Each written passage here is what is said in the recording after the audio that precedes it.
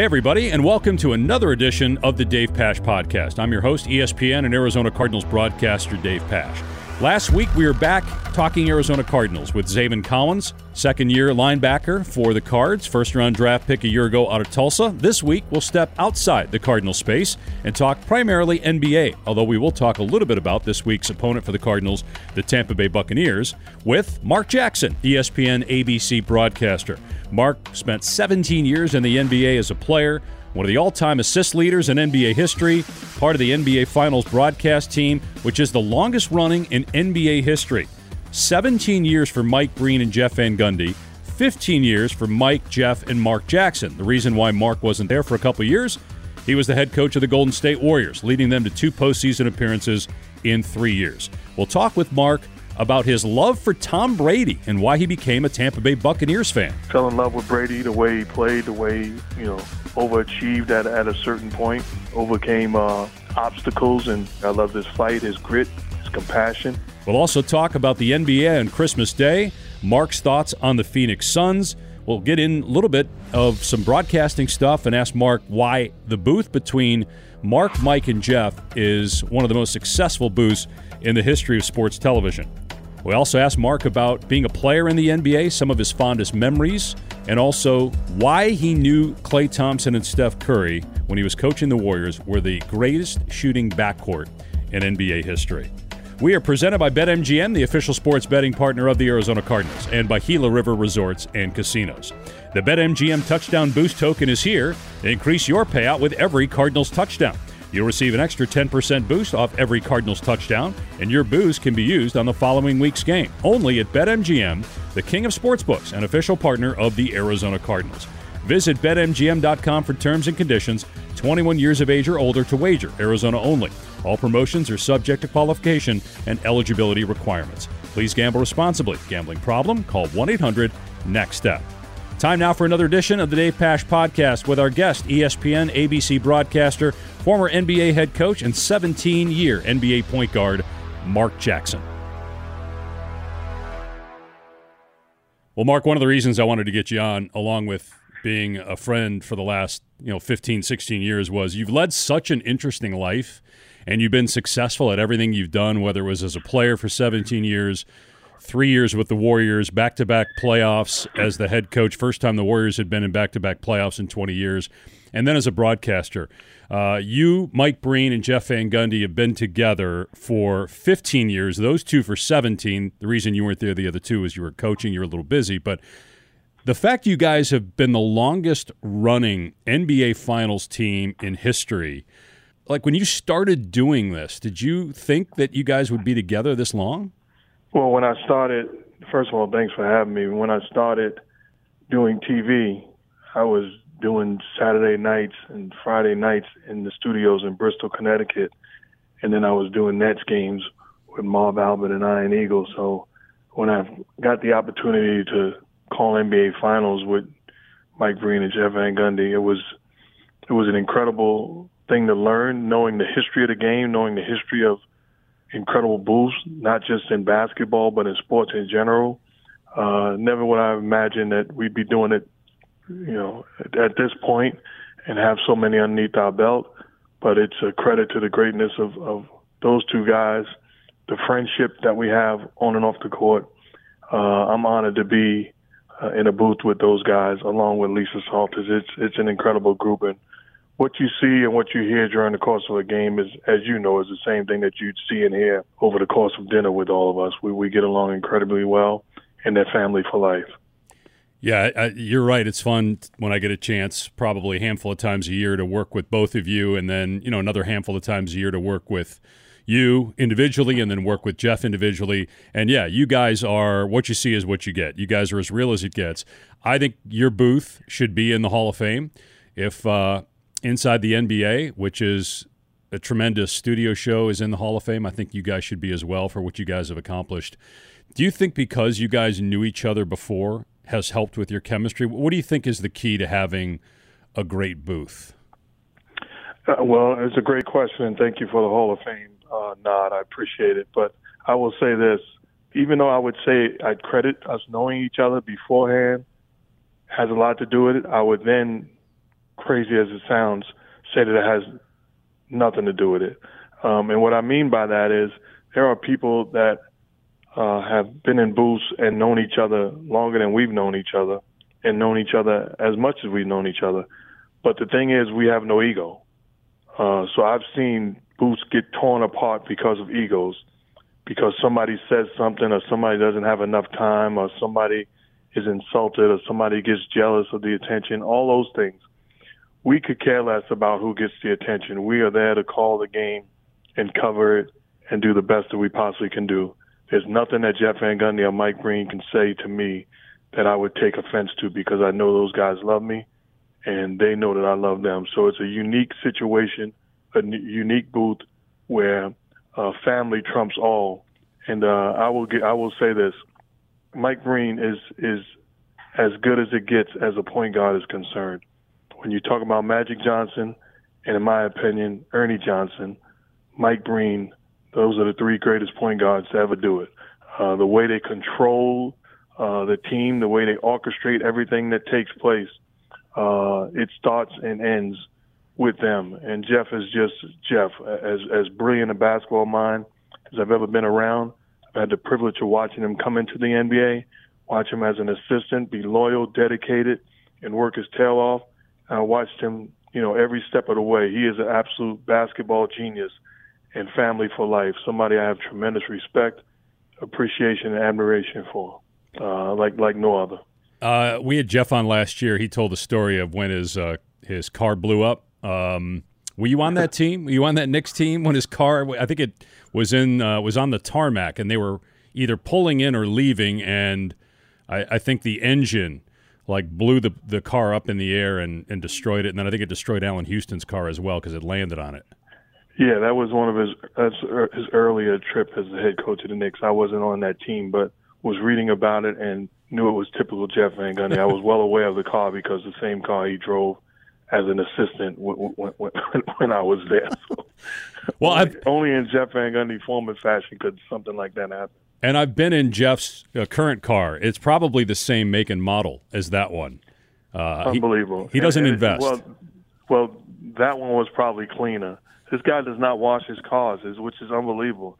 He only washes keeps the inside clean, which makes no sense. I mean, it's typical Jeff. When I did that game with you guys a couple weeks ago, you were kind of making fun of Jeff holding the clicker, what he does with his bottom lip when he holds the clicker going back and forth watching film. What are some other great, and I know I'm asking you off the top of your head, but any other great Jeff Van Gundy stories that, this is the perfect form to tell, that it would be too hard to tell in the middle of a broadcast and certainly an NBA playoff game? Well, do you walk around the facility with no shoes on, with just his socks? Dude, put some shoes on. I mean, come on, man. So he'd walk around with his lip poked out with the remote in his hand and just his socks, no shoes, because he's at home. He spent so much time. And I've been around coaches that fake the amount of time they were at the facility. Jeff Van Gundy is actually there getting stuff done and making sure he leaves no stone unturned because of his preparation. So I give him credit for that. But put some shoes on, dude, and tuck in your bottom lip. We don't need to see you with your bottom lip poked out all day long, waiting to show me a clip of not helping and recovering or sprinting back in transition. He is one thing. There's a lot of things I appreciate about Jeff. I work with Ron Wolfley on the Cardinal games, and Wolf played for the Cardinals, but he also played for Bill Belichick in Cleveland. And I don't think Belichick came on his radio show when the Cardinals played the Patriots the last time, but usually every time the Cardinals play New England, Belichick will come on Wolf's show. He played for him 30 years ago, yet there's still a respect and appreciation for any former player. Jeff is the same way. I've noticed, whether it's you or other guys, Patrick Ewing, other guys that he coached, and it's real. It's not fake. He really appreciates and always points to the players, always gives the player credit for helping him. He'll always say, I remember we'd do those games from our houses during COVID year, and he'd have a picture of Patrick Ewing behind him, and he said, I have this here so the cameras see the guy that built my house. Not literally, but Patrick Ewing's the reason I have this nice house. Well, and he understands it. He gets it. And anybody that understands what it takes in sports, not just basketball, but in sports in general. You don't win as a coach without talent and greatness, and that greatness and talent embracing you, especially if you're a guy like Jeff Van Gundy, and he's well aware of that, where he came from, that a franchise talent like Patrick Ewing had to embrace him and put a stamp on everything he was preaching, or it could have gone the other way. We've seen that with great players alienate a coach and not give him a chance. So he embraces the fact that Patrick did that for him. And I wouldn't say Patrick just did it for him, because Patrick is a loyal guy and he's a winner. Patrick saw the amount of work that Jeff was putting into it and the knowledge that he had, and he trusted him because of that. He didn't just blindly trust him. So Jeff is ignoring the fact that he earned that respect and that trust from guys like Patrick Ewing, and it propelled him into an incredible basketball career. So I would say I understand his humility, but at the same time, it was earned the respect and the embrace of everything that he was preaching to his troops. Well, and you mentioned humility, and that comes across with all you guys, and you talked about having no ego. I think that's maybe the biggest key to why your booth, Mark, is among the best in sports, because, and I'll a lot of times talk either at Syracuse or other schools will ask me to talk about play-by-play and what's the success or what's the reason for being successful. And I always talk about, you have to have a booth where, as the play-by-play guy, your job is to make the analyst the star and let the analyst shine. And sometimes, especially in a three-person booth, the analysts are all jockeying for position and it's wall-to-wall talking. What makes you guys great is there might be a couple possessions that go by and it's just Breen calling the play, because if you don't have anything to say, you're not going to just talk to talk. And Jeff's the same way. So I've always appreciated that when working with you guys. It's conversational, it's easy, it's smooth, and it's fun and entertaining. And you guys are always good about picking your spots, when to be goofy and funny and when to be serious. So and then you watch so many sporting events, and sadly you see people talking over each other and talking over the moment. It comes with doing it, repetition, and learning the fact of how to best tell the story. And sometimes let the scene tell the story along with Mike. So we take great pride in sitting back and witnessing greatness. So we don't take ourselves serious, and some of the best moments has been us laying out. And I gave credit to Mike and Jeff.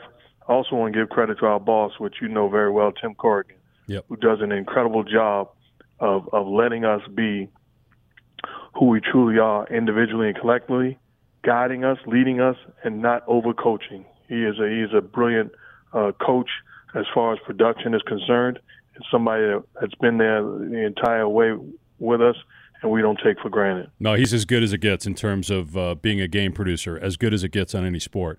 One of the other reasons I wanted to have you on was to talk about the team that the Cardinals are playing this week, more so the quarterback the Cardinals are playing against, because I just assumed, I don't know when I found this out, but I just assumed that you were a guy that grew up in New York City, a Giants fan or a Jets fan, but you told me, this was probably 10 years ago, that you were a Patriots fan, and the reason you were a Patriots fan is because of Tom Brady. And then you went on to tell me, when Brady went to the Buccaneers, that you're now a Buccaneers fan. First of all, who was your team growing up, Mark? And when did you shift your allegiance to following Brady and the Patriots and now the Buccaneers?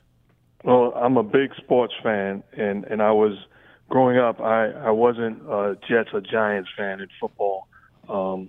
And I was just a fan of football. And then when Dan Marino became the quarterback of the Miami Dolphins, I became a Dolphins fan because of Dan Marino. I fell in love with the way he threw the ball, the way he played, and just everything about him.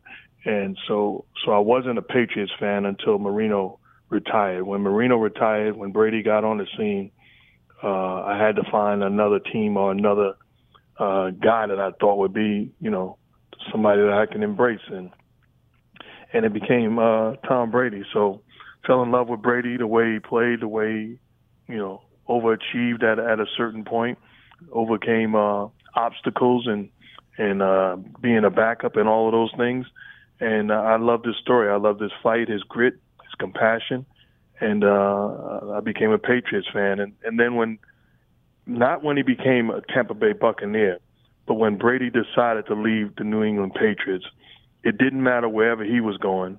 That's the team I was going to root for. So when he decided to go with Tampa Bay, I became a Buck fan, and that's what I am today, and that's what I'll be until he retires or leaves and goes somewhere else. And he goes somewhere else, that'll be my team, for better or for worse. And when he retires, I'll be on to the next one. I'm not sure who that will be, but it won't be.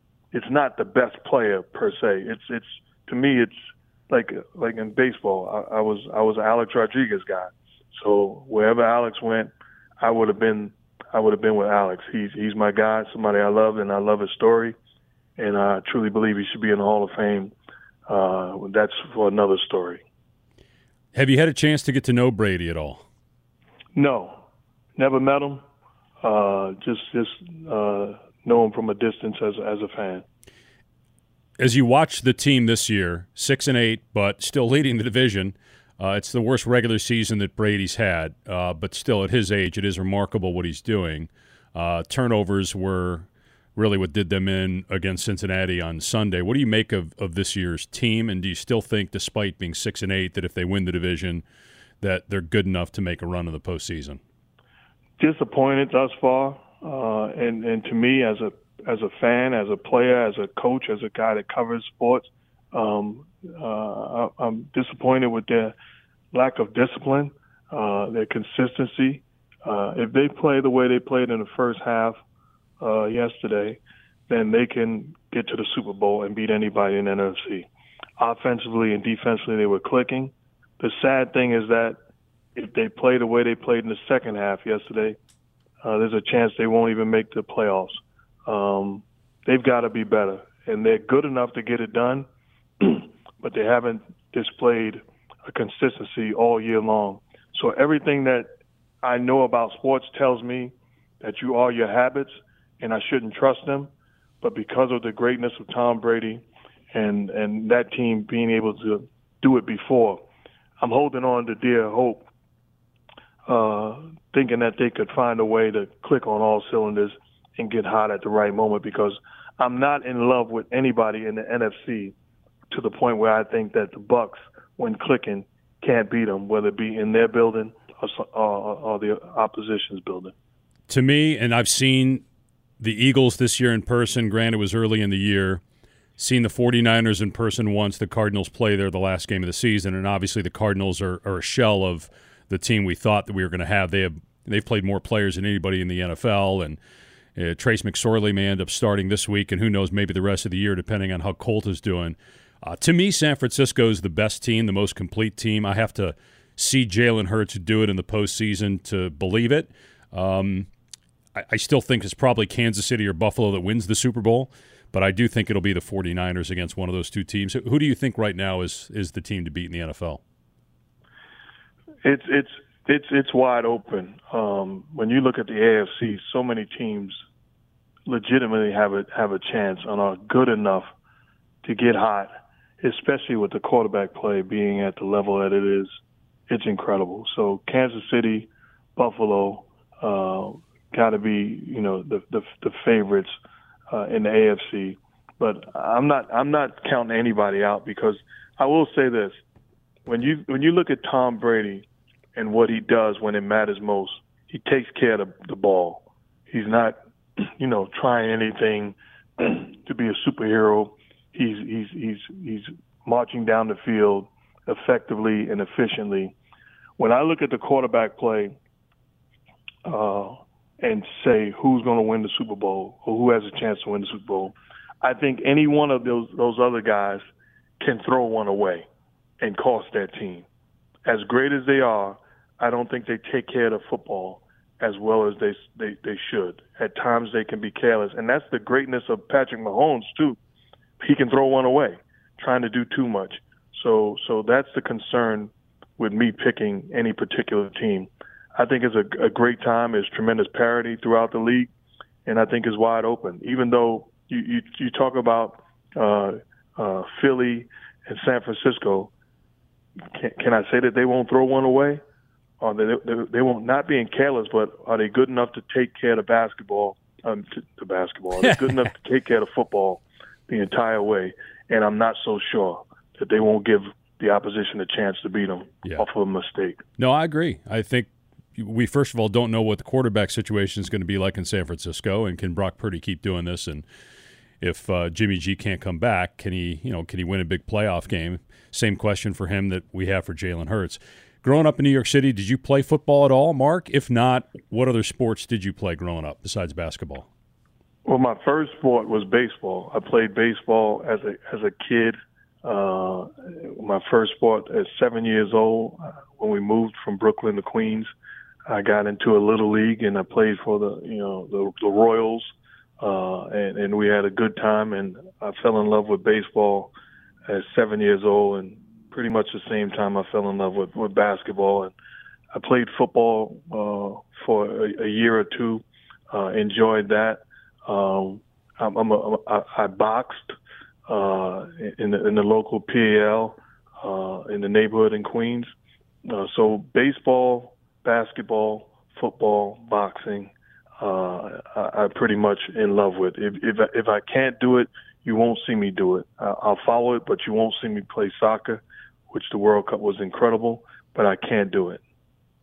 And then, obviously, you went to St. John's where you were a great player, and then in the NBA for 17 years, Rookie of the Year. You're drafted by the Knicks. What was that like emotionally to get drafted by to play? It's like DeAndre Ayton, even though DeAndre's from the Bahamas, but, high school in Phoenix, college at University of Arizona in Tucson, NBA with the Suns. You take it one step further from growing up in New York, playing college basketball in New York City, and then playing in the NBA in New York City to start your career. Yeah, it was incredible, to be a kid watching the New York Knicks, listening to them, dreaming about being Earl Monroe. Up until I got to high school, I wore number 15 my entire life for Earl the Pearl Monroe. He was my favorite player growing up. And he was the backcourt partner of Walt Frazier with the New York Knicks. And I pinch myself sometimes as I look at my phone and I'm texting. As a 57-year-old man, I go back to being a little kid because I have the privilege and honor of having Earl Monroe's phone number and text him every now and then. And I'm absolutely amazed when I think about the fact that this guy that I dreamed about being, I even get chills and emotional thinking about it right now, that I have the privilege of texting him and calling him and interacting with him. It's mind blowing. So you made me even forget the question. Oh yeah, the Knicks. But it's crazy when you think about that. That I have the privilege to be in contact with the guy that sparked the dream in me. But playing in New York City, the dream was to be a New York Knick and to be drafted, to be playing in college in St. John's with a great Hall of Famer, Luke Honor II. To then go from there to playing in New York City was a dream come true. Madison Square Garden, 20,000, hometown. It's not just 20,000 fans. I got elementary school teachers, elementary school classmates, high school principals, middle school classmates and teachers. I'm looking in the stands, and it was absolutely a surreal feeling. When you were traded by the Knicks to the Clippers, was that painful for you? I know you did come back and play for the Knicks again, but was it painful because you thought maybe you were leaving for the last time? What was that like? Well, it was painful. Excuse me. It was painful because I can remember specifically Pat Riley having a team meeting in the locker room, and he says, "Let me let you guys know something. There's only two guys in there that's going to be lifers with the Knicks, and that's Patrick Ewing and Mark Jackson." And I'm young and dumb. I'm thinking, yeah, I'm going to be here forever. Little did I know, at some point, soon I would be, shipped off to Los Angeles. But it was a surprise. But right away I knew it was a business, and I had an opportunity to go somewhere else, to play in another uniform, to impact another community, and anytime you get traded, it shows that somebody else values what you bring to the table. So I never looked at it as disrespect. I understood it was a business, and I looked at it as an opportunity to further my career and impact a whole nother community. So going to L.A. Obviously helped me moving forward because now I live in L.A. When I moved from New York, 15, 20 years ago, I was looking for a home somewhere else. And I'm a guy that's a creature of habit, as you know. And I wanted to go someplace that I was familiar with. And L.A. was a place that I had become familiar with since, 92. And it's been great. This next question was not on my list, but and I'm going to end up going way over the time I said I was going to keep you. But Jeff sent me some questions to ask you, so you can blame him for going too long. One of my favorite 30 for 30s was Winning Time, Reggie Miller versus the New York Knicks. And part of the reason I loved it, knowing you, but also the showing you and the impact you had on him. Was there anything, if people have seen that 30 for 30, because most people I talk to have, it's a pretty popular one. Is there anything that was left on the cutting room floor that you would want people to know about that team or your relationship with Reggie Miller? Obviously, the Spike Lee games, those are very memorable. But is there anything else, Mark, that you can think of? Jeff is different than me. You can say to Jeff what happened in Game 3 going into the third quarter, and Jeff will specifically break down exactly what happened. I don't recall. I know we won. But I don't remember different situations or games or Game 4 or Game 3 or anything like that. Things that jump out to me are specific moments, leaving the arena in Indiana after we beat them and getting in my car with my family and seeing this guy walking on the side of the street in the freezing cold with his bottom lip poked out, wondering if anything he could have done to get the win. And it was Jeff Van Gundy. So I roll the window down. I'm like, you okay, man? I'm like, you okay, man? It's just like those moments jump out. But I tell you, there's no doubt in my mind, could that Knick team that we beat win a championship today? The answer is 100% yes. So I don't believe that the only teams that we count as great teams are the ones that won it. No, they've had, they had great teams, certainly. The moment was right. You can't tell me that Utah Jazz team couldn't have won a championship. That Knick team, that Heat team, before LeBron and Wade and Bosh and those guys. There's so many great teams that have lost. The Birds teams that lost the Magic are the Magic team that lost the Bird. But Jeff Van Gundy, whether he had Patrick Ewing or a shorthanded Knick team, the thing that jumps out, they were always prepared. They stayed ready. They competed their tail off. And they were absolute champions and winners in spite of not winning it all because they went the way they went about handling their business, the way they competed, and the way they represented New York City. And I think the same thing goes for, that Pacer team and those Pacer teams that I was privileged to be part of. But Reggie Miller is a friend for life. He's family for life. I'm the godfather of his oldest child. I'm honored to be that. And we share some incredible moments together. And I specifically get excited when I turn on the TV and people that I spent quality time with over the course of my life still relevant all these years later. You look at a guy like Kenny Smith. I grew up with Kenny Smith. We had dreams. We had aspirations of one day doing it. And to be able to turn on TV and know that he's in the Hall of Fame, Reggie's in the Hall of Fame, I mean, it's incredible to watch Mike Breen being in the Hall of Fame, to watch Jeff Van Gundy and his impact on the game of basketball. I'm watching a drill on the internet, and it's a defensive shell drill, and they're calling it the Tibbs drill. I love Tom Thibodeau. That's the Jeff Van Gundy drill. We did that when Jeff Van Gundy was the head coach. So Jeff Van Gundy's impact goes beyond just a three-man booth. He is a basketball genius. He's somebody I love. When you get the Warriors job, obviously, Jeff, as you've been saying throughout this podcast, and I'm sure people that remember when you were coaching the Warriors, the type of coach that you were, obviously Jeff had a big impact on you as a coach. Who are some of the other – I know Rick Pitino you played for as well, Pat Riley you mentioned. Who are some of the other coaches that impacted you during that stint when you were the head coach of the Warriors? Well, I will tell you, I'll give you this nugget that hasn't been known as far as I know. I, as the head coach of the Warriors, not when I first got the job, But at some point, being the coach of the Warriors, offered Jeff Van Gundy to be the highest paid assistant in the league, to be my assistant coach, and the timing wasn't right. So that's how much I think of Jeff and how much I value his basketball knowledge and how much he has made me better, not only as a basketball coach, basketball player, but as a person overall. Yeah, I have not heard that story. I don't think I've even heard that off the air. No, I never shared it, but that's what I think of him. I don't believe I played 17 years in the NBA if Rick Pitino's not my first coach.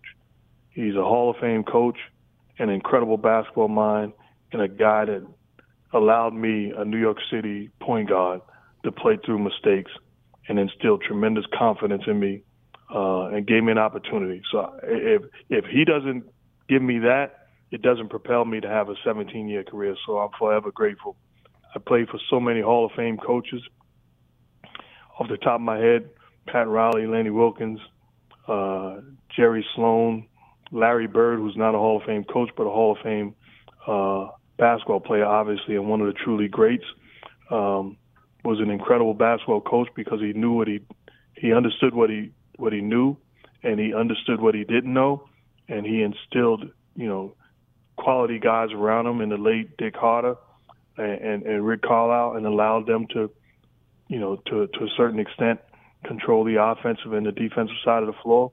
And Bird was a brilliant basketball mind that trusted us. I'm trying to think about Lou Carnesecca, who obviously is a Hall of Fame coach. I played for so many, off the top of my head. Larry Brown, was that, did you play Larry for? Brown is a Hall of Fame coach that I played for in Los Angeles and in Indiana twice.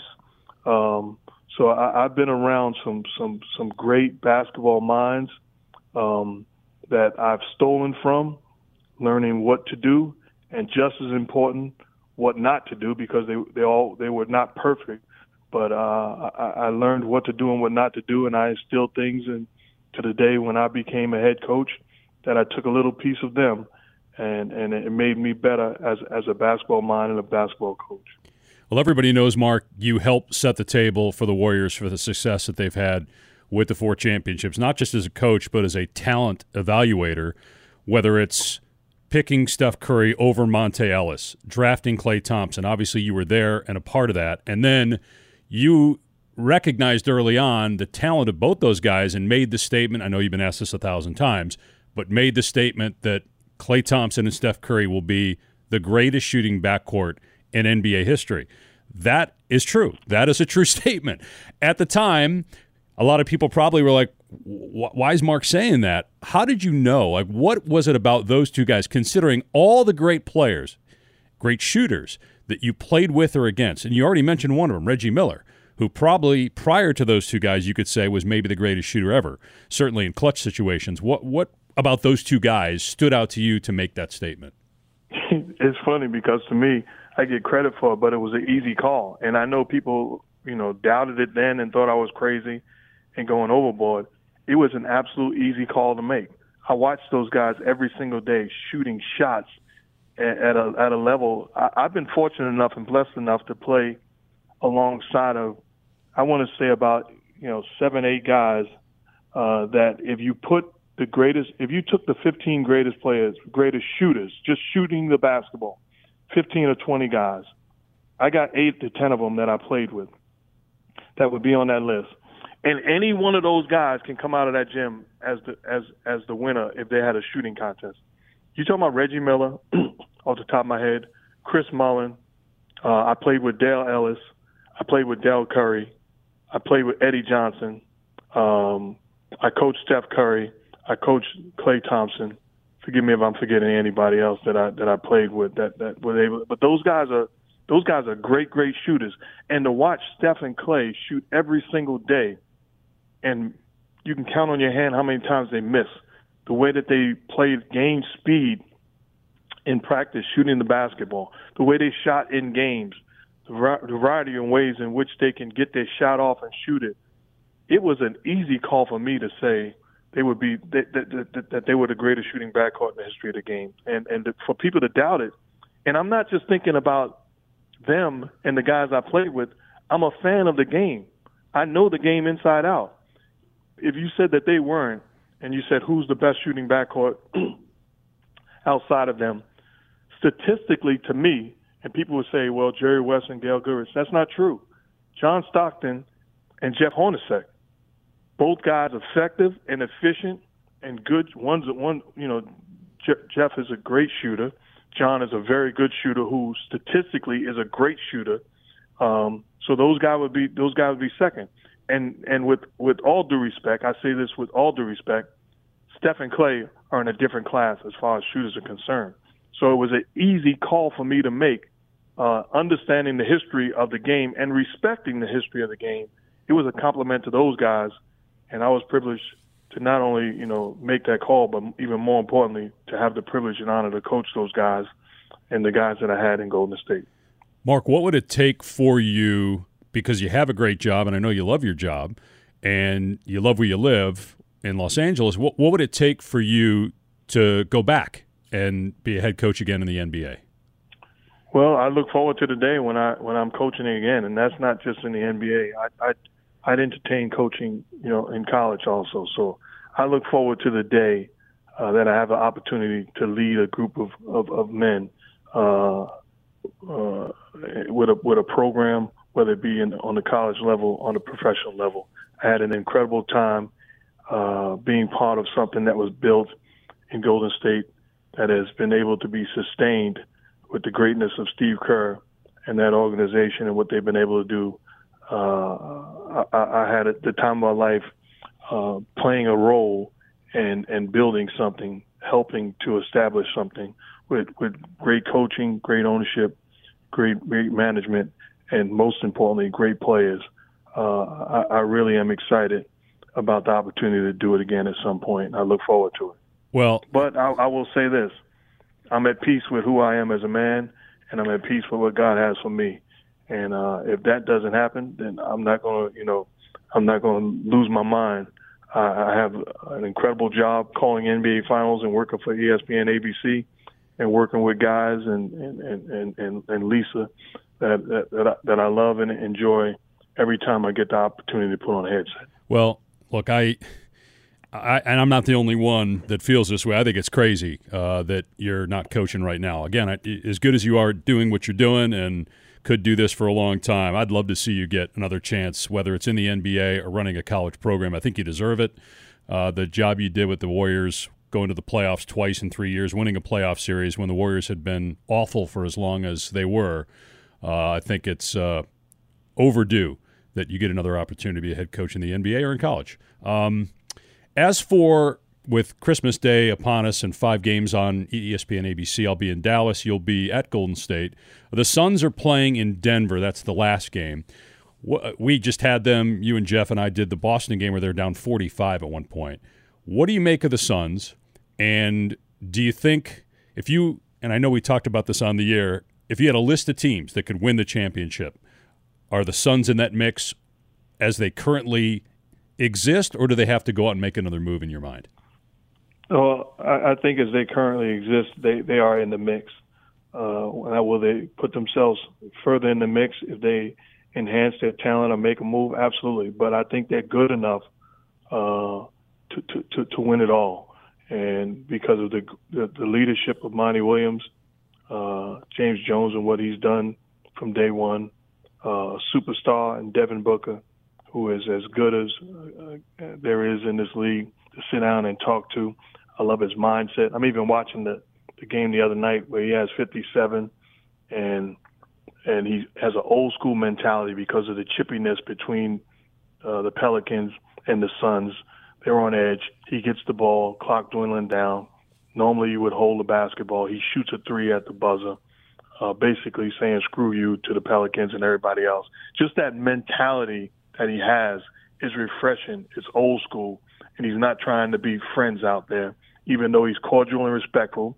And even Klay Thompson, the battle that they had with each other, nothing but respect and appreciation, admiration for one another when the game was over. But in between those lines, you're going to have to see me. That's the mentality that's refreshing, and that's the old school mentality.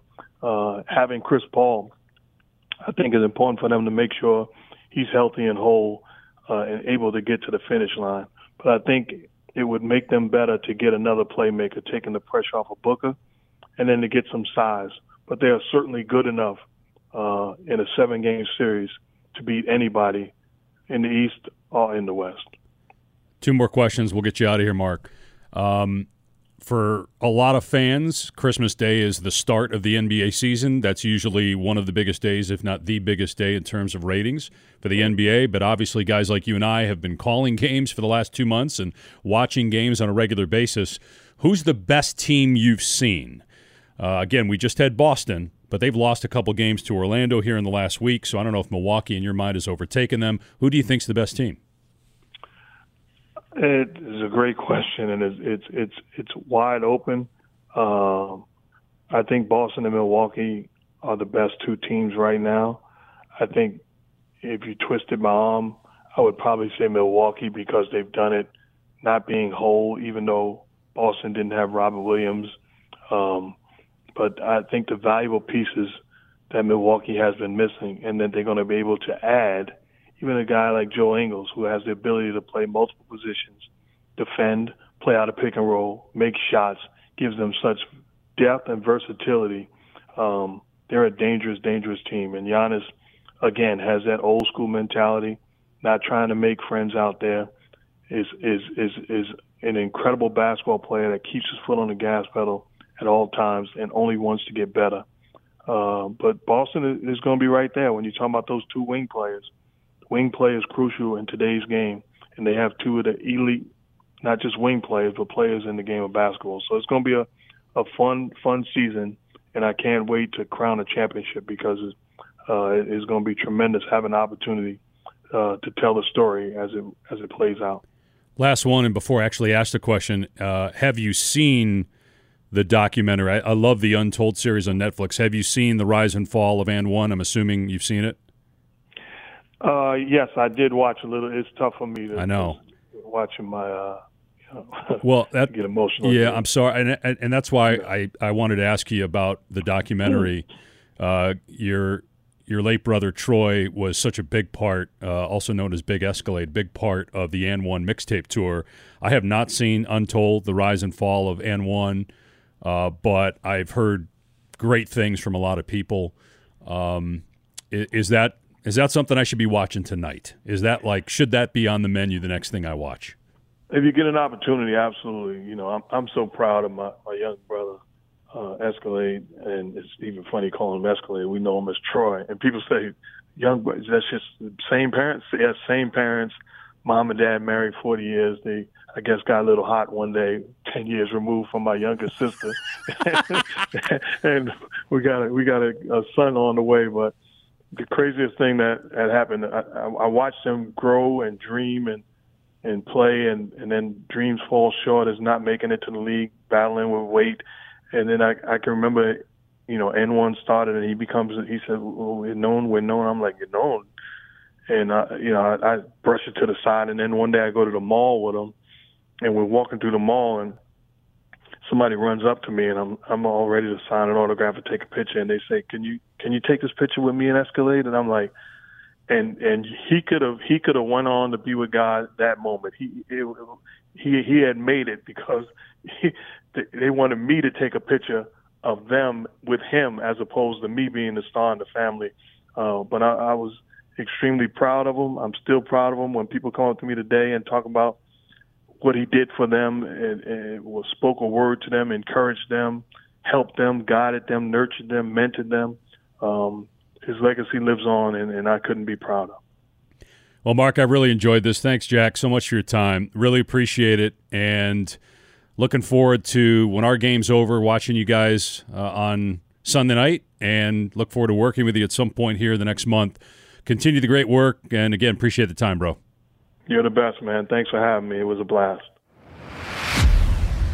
We were able to cover a lot there with Mark, whether it was his days as a player, growing up, the other sports that Mark played, his broadcasting career, his coaching career, and also the potential of being a head coach again, whether it be in the NBA or at the major college level. Certainly think that's something that Mark has earned, given the job that he did with the Warriors those 3 years, and obviously being such a big name in basketball, given what he's accomplished as a player and a broadcaster as well, along with Mike Breen and Jeff Van Gundy. They are the longest-running broadcast team in NBA Finals history, and they'll call the finals again in 2023. They'll also call the Warriors and Grizzlies as part of 5 games on ESPN ADC on Christmas Day. I'll be in Dallas with Hubie Brown calling the Lakers and the Mavs. We are presented by BetMGM, the official sports betting partner of the Arizona Cardinals, and by Gila River Resorts and Casinos. You can follow us on Twitter @PashPod, and we also welcome your review and rating. Check us out and tell us what you think by going to your podcast platform. Let us know if there's any guests you want to hear from down the road. Certainly thanks to you for listening, and thanks again to Mark Jackson for being this week's guest on the Dave Pasch Podcast.